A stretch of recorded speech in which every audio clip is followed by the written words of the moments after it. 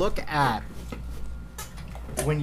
at training, my question to you is, do you consider ROMWOD, the yoga stuff that you're doing, the stretching that you're taking on your off days, is that part of the conversation of training? What do you use that for?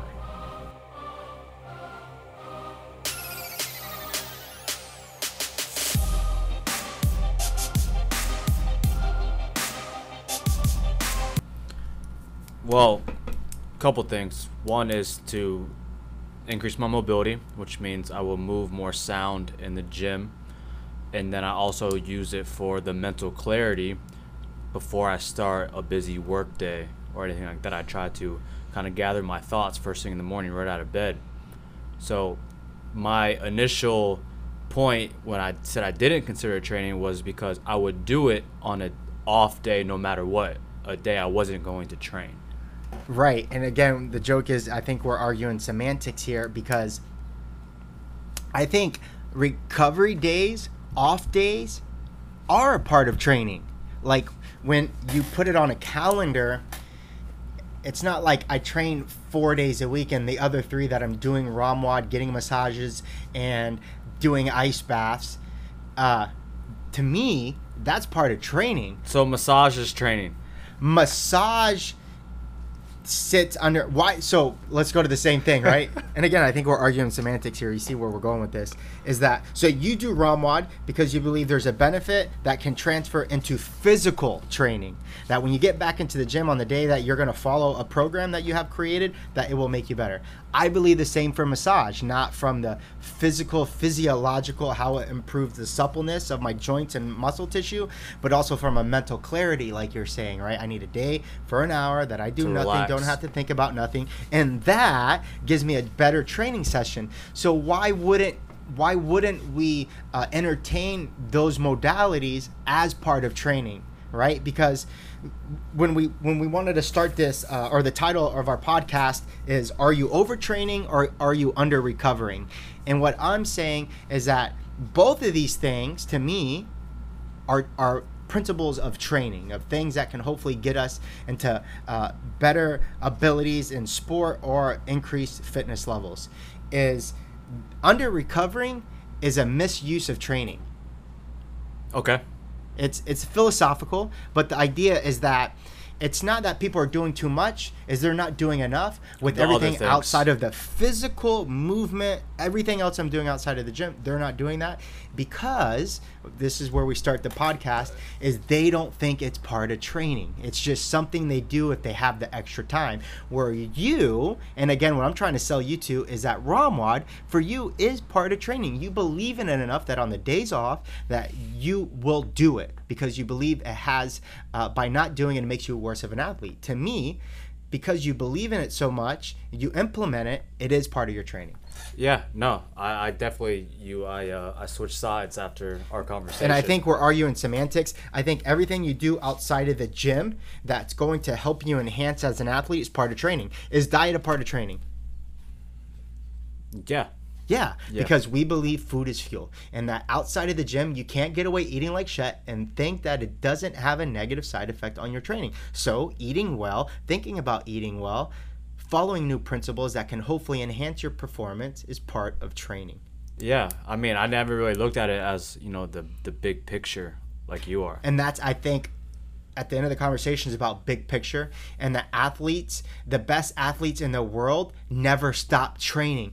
Every moment, there's no nonstop. I was watching Sarah Sigmundsdottir, and she has this like mini documentary series that one of her sponsors are doing for her.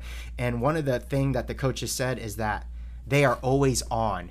They have to be always on. Not from like, I need to win every workout, but from the moment they're done working out, what am I doing to supplement to make sure I can recover? When I get home, I have to do 30 minutes of ROMWOD. I got to get my massage tomorrow.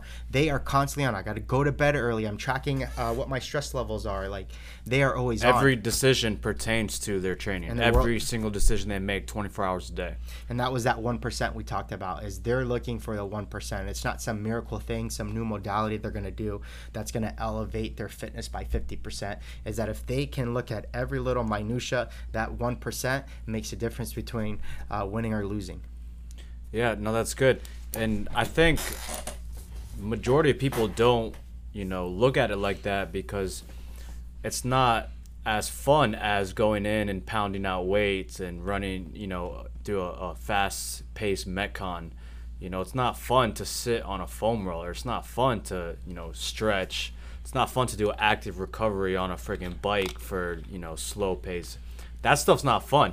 What's fun is going for a PR or, getting your best time in Fran. That's fun. So that's where, the general populations, that's where their primary focus is at because that's the fun stuff.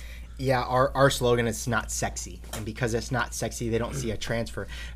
My favorite thing to do is put someone in a stretch, in a position of mobility, sit them in there for 3 or 4 minutes and make them do a movement that they struggle at to see the transfer. That is like their aha moment of the function and the purpose of doing mobility work. Yeah, I mean, it's almost a wake-up call. It's a wake-up call. I remember first getting into CrossFit, I had a couple wake-up calls.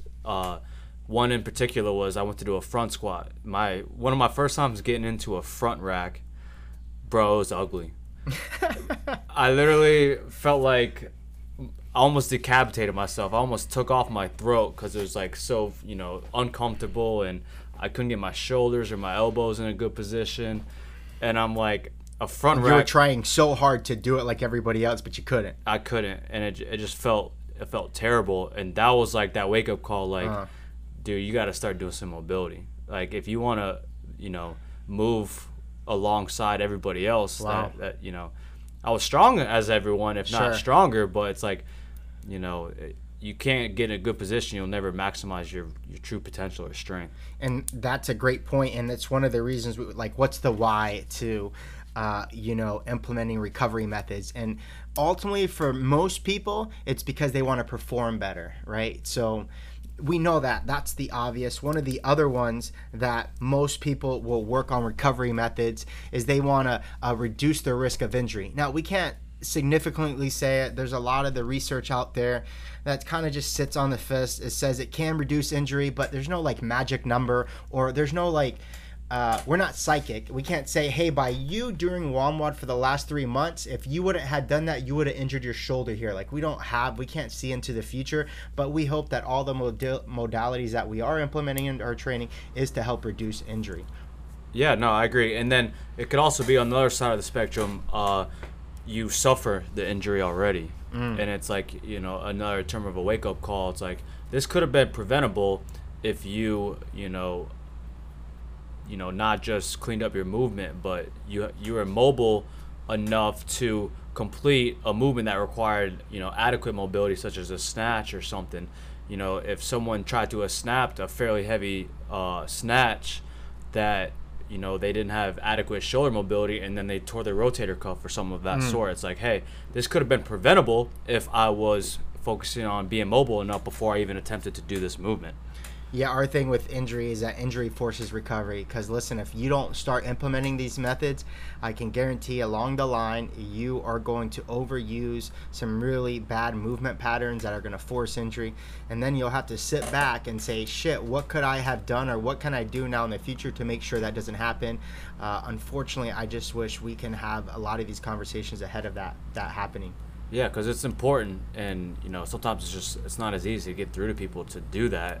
Because our first point, it's not sexy. It's not sexy to do this stuff. Sure. And so we have to sell it as the lifestyle. From what we initially said, we have to sell it as common language as training, as physical training is. As important as we sell the deadlift, we need to sell recovery methods. Just like the diet too. So what are some other signs of overtraining? What have you seen with athletes where it's obvious and clear that they're overtraining and they don't even realize it? Being too sore, not to the sore where you felt like you got a good workout, but your joints are achy, it's painful to move around to the point where you feel like you overdid it. You overdid, hey, that feels kind of sketchy. It doesn't feel right. I possibly have, did a little bit too much too quickly to where you're not feeling recovered to do your next workout. Yeah, another good one for me is nagging like injuries. Now I'm not gonna call them injuries. They're just nagging subtleties like my knee is flaring today. It's not injured, but it just doesn't feel right. It's a limitation for that particular workout. Sure, it's always like, oh dang it, squats today where my knees is not. I know my knee is not gonna handle this, or I can't box jump today because my knees are like those little things like that where they keep coming up during certain movements. Then we know they're not spending enough time to try to make use recovery methods to make that pain go away or subside. Yeah, it's a limitation. If the coach is going over the workout briefing and you're like, oh shit, there's that movement, we'll see how my shoulder holds up. That's probably a great indicator you might be overtraining, or might not be doing the necessary steps to recover that particular muscle. Sure, and it's again, unfortunately, it's because the pain is not so severe that they can keep working through it. Unfortunately, the degree of pain will continue to increase because the joint, the muscle just can't keep taking that over and over. So those are conversations where we want to get ahead of with individuals and athletes, because to me those are clear indicators. Pain is the indicator that something is wrong, and we want to be able to take care of that and get ahead of that combo. Yeah, movement should feel good. It should feel the normal taxing and normal muscle fatigue, but it shouldn't be painful. You shouldn't drop down into a squat and then your knee hurts. You just gotta kind of be aware on how movement should feel like, and it by any means should not hurt you. I agree, and we have to take away, well, that's just always going to hurt me when I do that. I think we got to get more creative, and we have to sell a recovery better to them. For me, another one with long-term clients is progress. When someone initially starts out here, they have literally exponential progress. Like for me to increase my deadlift by 10 pounds would be a miracle in a 4-8 week cycle. I would be miraculously to turn my 450 pound deadlift to 460, 470. I would be so happy. Probably not going to happen in 8 weeks. For someone who's starting out, the male who comes here with a 200 pound deadlift, they'll finish 8 weeks at 315. Guarantee. I know it. But with longer individual athletes, because they train so hard and they don't just take a step back, that they don't see that progress. And it can be other things. This is not the end all be all because you don't see progress because you're not recovering. It could mean they're recovering too much, or they're not sticking to a program long enough. We're saying this could be a possibility of why advanced athletes aren't seeing the progress that they want, is they're just not using recovery methods consistently enough to be able to help adapt and handle these new stimuluses. Yeah, another good one I want to speak on was we got decreased motivation. And I'll suffer through this personally. I'll sometimes go 4 or 5 days straight of pretty intense training, sometimes a couple 2-a-days, but then I'm getting towards the end of the week, Friday, Saturday, and it's like I'm getting up to train just because I want to train, but I'm getting to the gym and it's like I can't get it going. It's taking me a little bit longer to warm up, and then once I eventually feel warmed up, it's like I can't get going. It's like nothing feels right. And, at that point, I feel like I just showed up to the gym because it was something I set out and I was supposed to do. Yeah, our convo pre-podcast was the biggest thing you struggle with is you just love to train so much, no matter what, that sometimes you'll go in there because you just love doing it, but you just don't have it in you. So I think the battle with you is to teach self-awareness, to be like, hey, listen, and I think you've gotten better with that. I know days when I tried to force you to work out and you're like, nah, dude, I'm taking a day off. Is that it's so like teaching, the hardest thing to do with athletes is to teach them to listen to their bodies, because I can create a 365-day workout program for you, but if your body's saying something else, who are you? You have no power over yourself if you don't listen to that gut intuition that says, listen, maybe I should take today off. Or that one time you hurt your back, and what did you tell me after you hurt your back? What did you say? I don't remember. You said something to the extent like, I wasn't really feeling it, but there was so much hype that exactly. I had to do it. Yeah. You walked into that day like, man, you weren't feeling well, you weren't motivated to really pull that. I wasn't. I was just there at the time, but exactly. I had a hard week of training previously to that. I felt a little banged up, a little sore, and you know, I had the mental attitude of like, hell yeah, let's do it, I'll hop in. But my body wasn't ready for it, and that's when, you know, that's called the grade A stubbornness right there. But you've learned a lot. We're constantly growing, and that's what we're saying. We're not perfect. We have to fight and overcome some of these signs of overtraining. But the more clear we can make these, the more bullet points we can make for individuals, the more obvious it is, because when you're in it, it's hard to see these bullet points. But if you can step away from your training as an emotional, like I have to do this, or you feel some pressure for some reason, and you look at it like this is obviously signs of overtraining, and being able to listen to it. Yeah, this kind of comes down to another point that we plan to get into later in the podcast, but a good way that I've been able to adapt to this would be to schedule my off day. Okay. You know, say, hey, before the week even happens. Exactly. You know, I'm gonna take Wednesday off. I'm gonna take Friday off. You know, stay the hell out the gym. Train hard Monday, Tuesday. Take Wednesday off. Train hard Thursday, Friday. Take Saturday off. Whatever the case may be. But schedule that off day, or schedule that active recovery day. Schedule that massage. Schedule that ROMWOD session. Schedule, you know, your attack to this recovery method work, and just stick to it. Yeah, like anything, if you fail to plan, you plan to fail, and no more true is that than recovery days.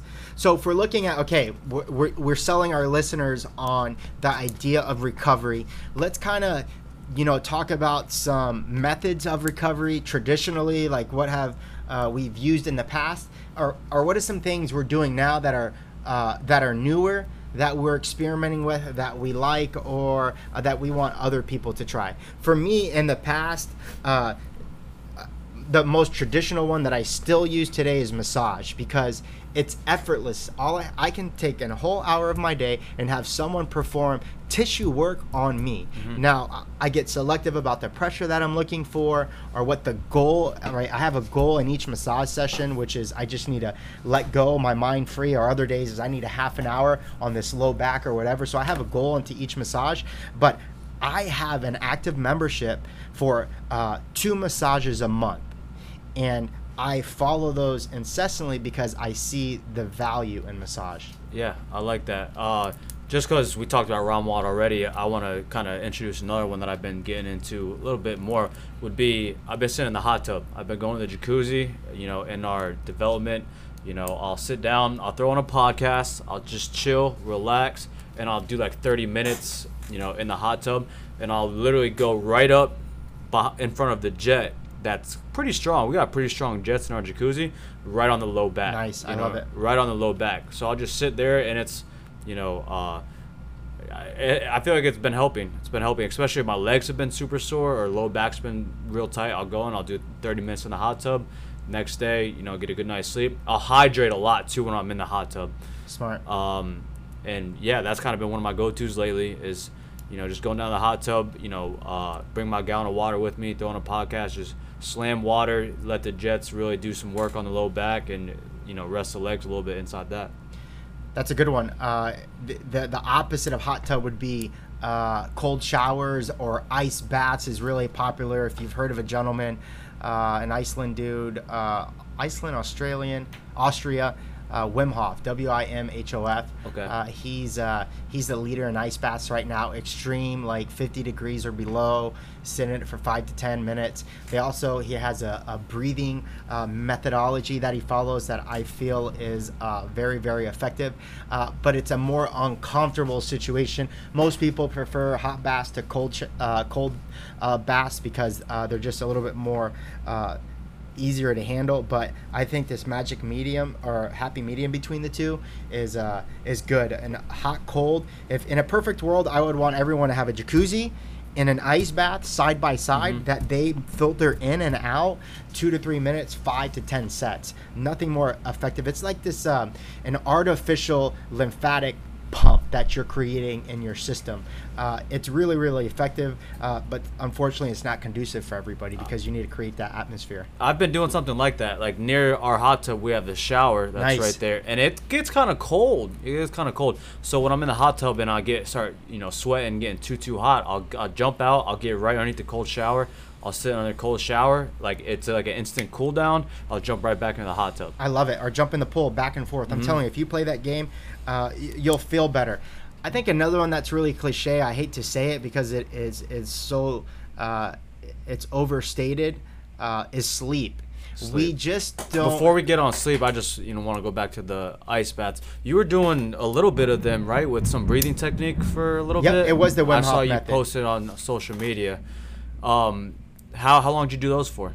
I did that for about 3 weeks, and the only reason I stopped doing it was the move. We had just moved. We're getting ready to move, and it got really expensive because you needed 6 to 10 bags of ice. So it was like $20 to $30 a session I was doing it. Yeah. But with the new move and the cost of it, it just didn't make sense. But nothing has made me feel more better than those ice baths. One, because the extreme cold temperatures that helped with inflammation, and two, the presence that it required for me to manage that cold with the breathing technique that he supplemented. There's just to kind of get through the whole process, right? Just to get through it. He calls it fire breathing because you can literally take a certain breathing method that will increase your core temperature.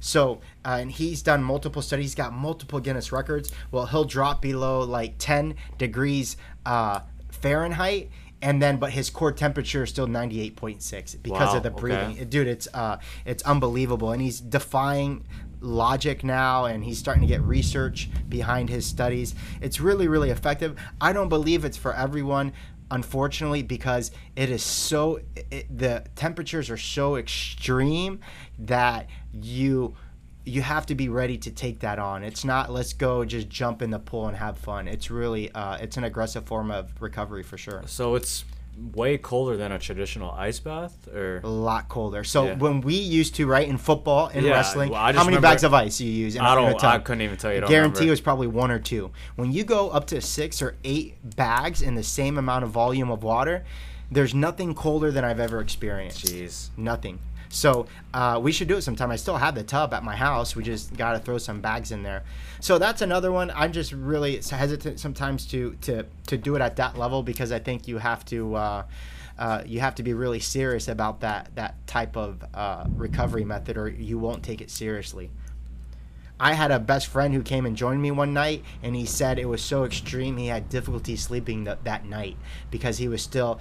It's a nervous system stuff that was happening, and it was really interesting to see a different effect because I had been doing it for weeks before he had come. So to me, he jumped right into the fire. He just jumped right into it, and I know learned from that. I know myself. I don't think I could go up to that level that quick. I haven't even taken an ice bath since high school. Dude, we'll do that as like a drinking game one night. It's how long can you last? Because there's a point where you get involuntary contractions through your entire body. You're shivering, your neck, like you can't control it because it is that cold. And the only thing that saved me is the breath. You got to learn how to breathe a certain way when you do it. Because if not, then you're screwed. Yeah, you'll jump out. You won't make it. You won't make it. Hyperventilating, get all nervous or something. You get nervous. I mean, your heart rate will initially increase if you freak out until you can calm it down through the breath. It's physiologically, it's something else I've never experienced. Yeah, it's I neat. wouldn't be able to last, man. Because when I was doing the cold showers for a while, like I'd jump into the shower super, super cold on its coldest temperature, and it'd take me a little bit to kind of calm down my breathing because it almost like puts your body in shock. Exactly. Yeah, and I would say do the research on it. He's got some really cool stuff that he's putting out. It obviously works. It's a growing trend. It's something that's starting to hit our community more and more. They call it another way. They call it fire and ice. Is what they're calling this method because you're getting the hot baths. Most people are doing saunas now. They're doing saunas and then they're jumping into the ice baths. And there's something powerful about that back and forth. That back and forth like that, for sure. But I was talking about sleep, and we have talked about this in multiple podcasts about not how important it is to just get sleep, but to get consistent sleep. You can't make up sleep. The research shows that over and over. It has to be consistent over time. There's an app that I was sharing that allows you to track your sleep. There's a lot of different ways to do that, but what they say about sleep. It's a free form of recovery. Like it costs you nothing. All you got to do is put in the time. But it's just hard to do because of our lifestyles. You literally have to teach people the method of how to get to sleep because there's so many things that are keeping our attention. But it's usually one of the first questions I ask people when someone feels like they're drained or not progressing well or having these nagging injuries is how much sleep are you how getting? much sleep are you getting? It's the first question I ask because it can help with these other modalities. I want to attack that first and then get into some of these other styles as well. Yeah, definitely one of my weaknesses is getting enough sleep. I feel like I've been a night owl my entire life, even before I started training. You know, I just, there's something about staying up late, you know, during the night. But yeah, like as of recent, everyone's kind of bringing this more into attention, how to get to sleep a little bit better at night. You know, turn off all the TVs, any blue light. You know, blue light is kind of, you know, getting more mainstream on what's keeping people up. Yeah, so turn off the blue lights. The schedule is, you know, really important. Go to sleep at the same time every night. Yep. Wake up at the same time every morning, and you know, you guys just gotta kind of keep it as a habit of, you know, making sure that it's a priority. You know, sleep is a priority, and you set your time aside to get enough of it. But it's easier said than done, that's for sure, on my point of view. Yeah, there's actually research on this. They call it chronotypes, and we know this in common language as being a night owl or an early riser. You're either one or the other. And it's not necessarily that they believe it's more important to maintain this a consistent amount of the time that you go to sleep rather than when not when you go to sleep but when you rise. There has to be a consistency with the time that you rise because it reduces your melatonin levels early, which means you bring them back sooner throughout the night. And so that's the consistency. It doesn't matter like if you fall asleep at midnight, but you probably should be waking up at 8. Like there's an 8-hour gap that you're sleeping. It's not like the issue is when you go to sleep at midnight and you got to get up at 5 or 6. That's the issue. It's the time frame from the moment you get to sleep to when you wake up. That's really what we want to geek out about. Yeah, and then what the traditional rule of thumb is 8 hours should be, you know, pretty damn close to mandatory, between 7 and 8 hours. Yeah, comp train Ben Bergeron, he recommends 10 to 11 for for some of his high end athletes. 10 to 11 hours of sleep. I couldn't remember the last time I've slept 10 hours. Yeah, dude, it's if ever. Yeah, so imagine the priority he puts on them. Like how important it is if he's saying these individuals who train 6 to 8 hours a day need that means almost 50% of their day is coming. That's what I was gonna say. Yeah. That's half of your day is sleep. Yep, that's how important of an emphasis he places on it.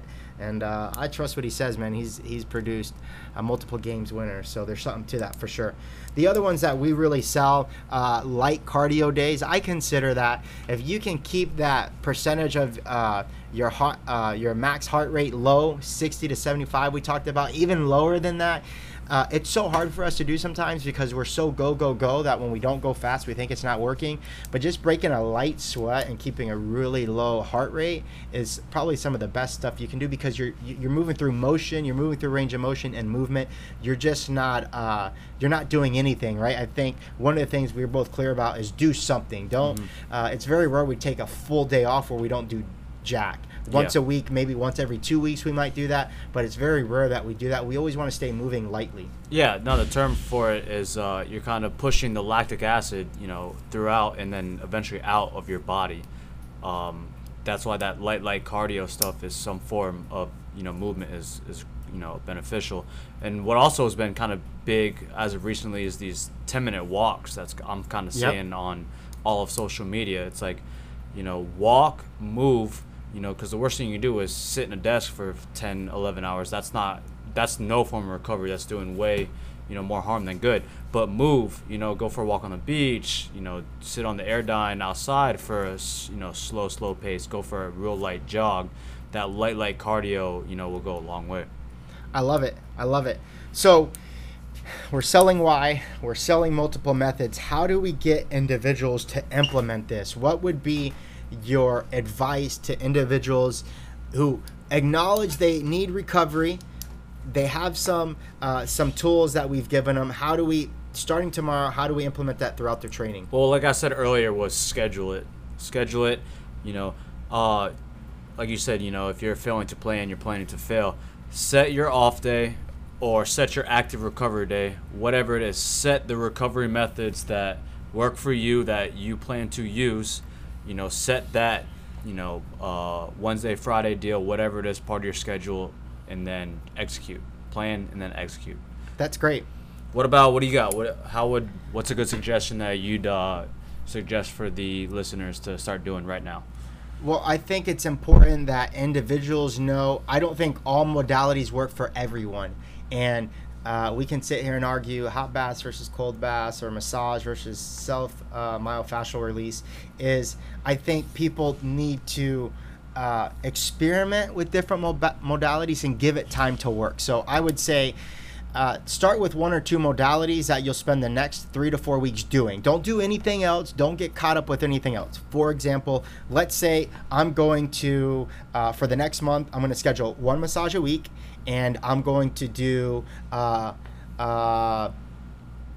hot baths a week for the next month. Let's do those 2 things. Don't do anything else. Don't get caught up with anything else, and let's see what happens. Do you feel like it has a positive outcome on your training? Because if it does, it works. If it was negligible, maybe you didn't give it enough time, or maybe it just doesn't work, try something else until you are sure without a shadow of doubt, like ice baths. If someone said, listen, I'm really, really serious about recovery, what would you recommend? I would sell the hell out of ice baths because it worked for you. Because it worked for me. Now, it could not work for them, but if they did it in the environment that I did, I know it would work. So, but I think they just caught up with some of the traditional methods, like just sitting there and stretching, that they're not opening their eyes to some of the new research coming out. Yeah, or they're not doing it correctly. You Yep. know, they're not doing it correctly or long enough, like you just mentioned, to really reap the benefits.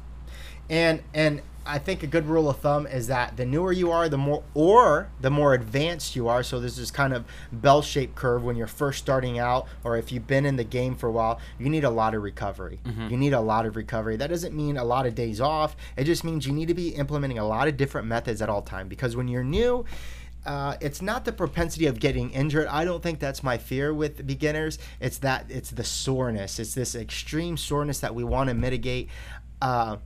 And for advanced athletes, it's volume, because they've been in it for so long, they've been doing the movements the longest, they're going to risk injury. So for these two extreme fitness levels, either really new to the game and not really well conditioned, or so well conditioned and been doing it consistently for a really long time, you need to immediately start implementing modalities. If you're kind of on the fence, it probably doesn't have an effect on you. You might say, hey, I train 6 days a week, and my question is, well, you just don't train hard enough. Because if you're training 6 days a week and you don't think you need recovery, you aren't training hard enough. You're not my concern. Mm-hmm. You're not the one that I'm concerned about recovery stuff. Yeah, no, I like that bell-shaped curve combo. You know, the people that first starting out that are real sore, you can give them a quick fix. Hey, my arms are super sore. What do you suggest? I got a question yesterday. Hey, my biceps are really sore. What do you suggest? I literally texted him the simplest thing. Hey, lock out your elbow and with your bicep facing up, pull your fingers towards you so you're stretching your bicep and your forearm. Very simple stretch. It could work very easily. Or, hey, my legs are super sore. What do you suggest? Go for a walk, maybe a light jog down the street. The more advanced athletes, hey, we're going to spend, 10, 15 minutes on mobility WOD, 10, 15 minutes on WOD, a cold bath, a massage. We got to get that much more and that much more dialed in the more advanced the athlete is. I love it. We're on the same page, buddy. So get on that training tip. You are either overtraining or under recovering, and it's likely that you're under recovering. Yeah, just, pay attention to the little things, schedule the little things, and, just make it that much of a priority along with all that fun stuff we like to do, which is train hard. Thanks, man. Thanks for listening. We'll see you next week. See you.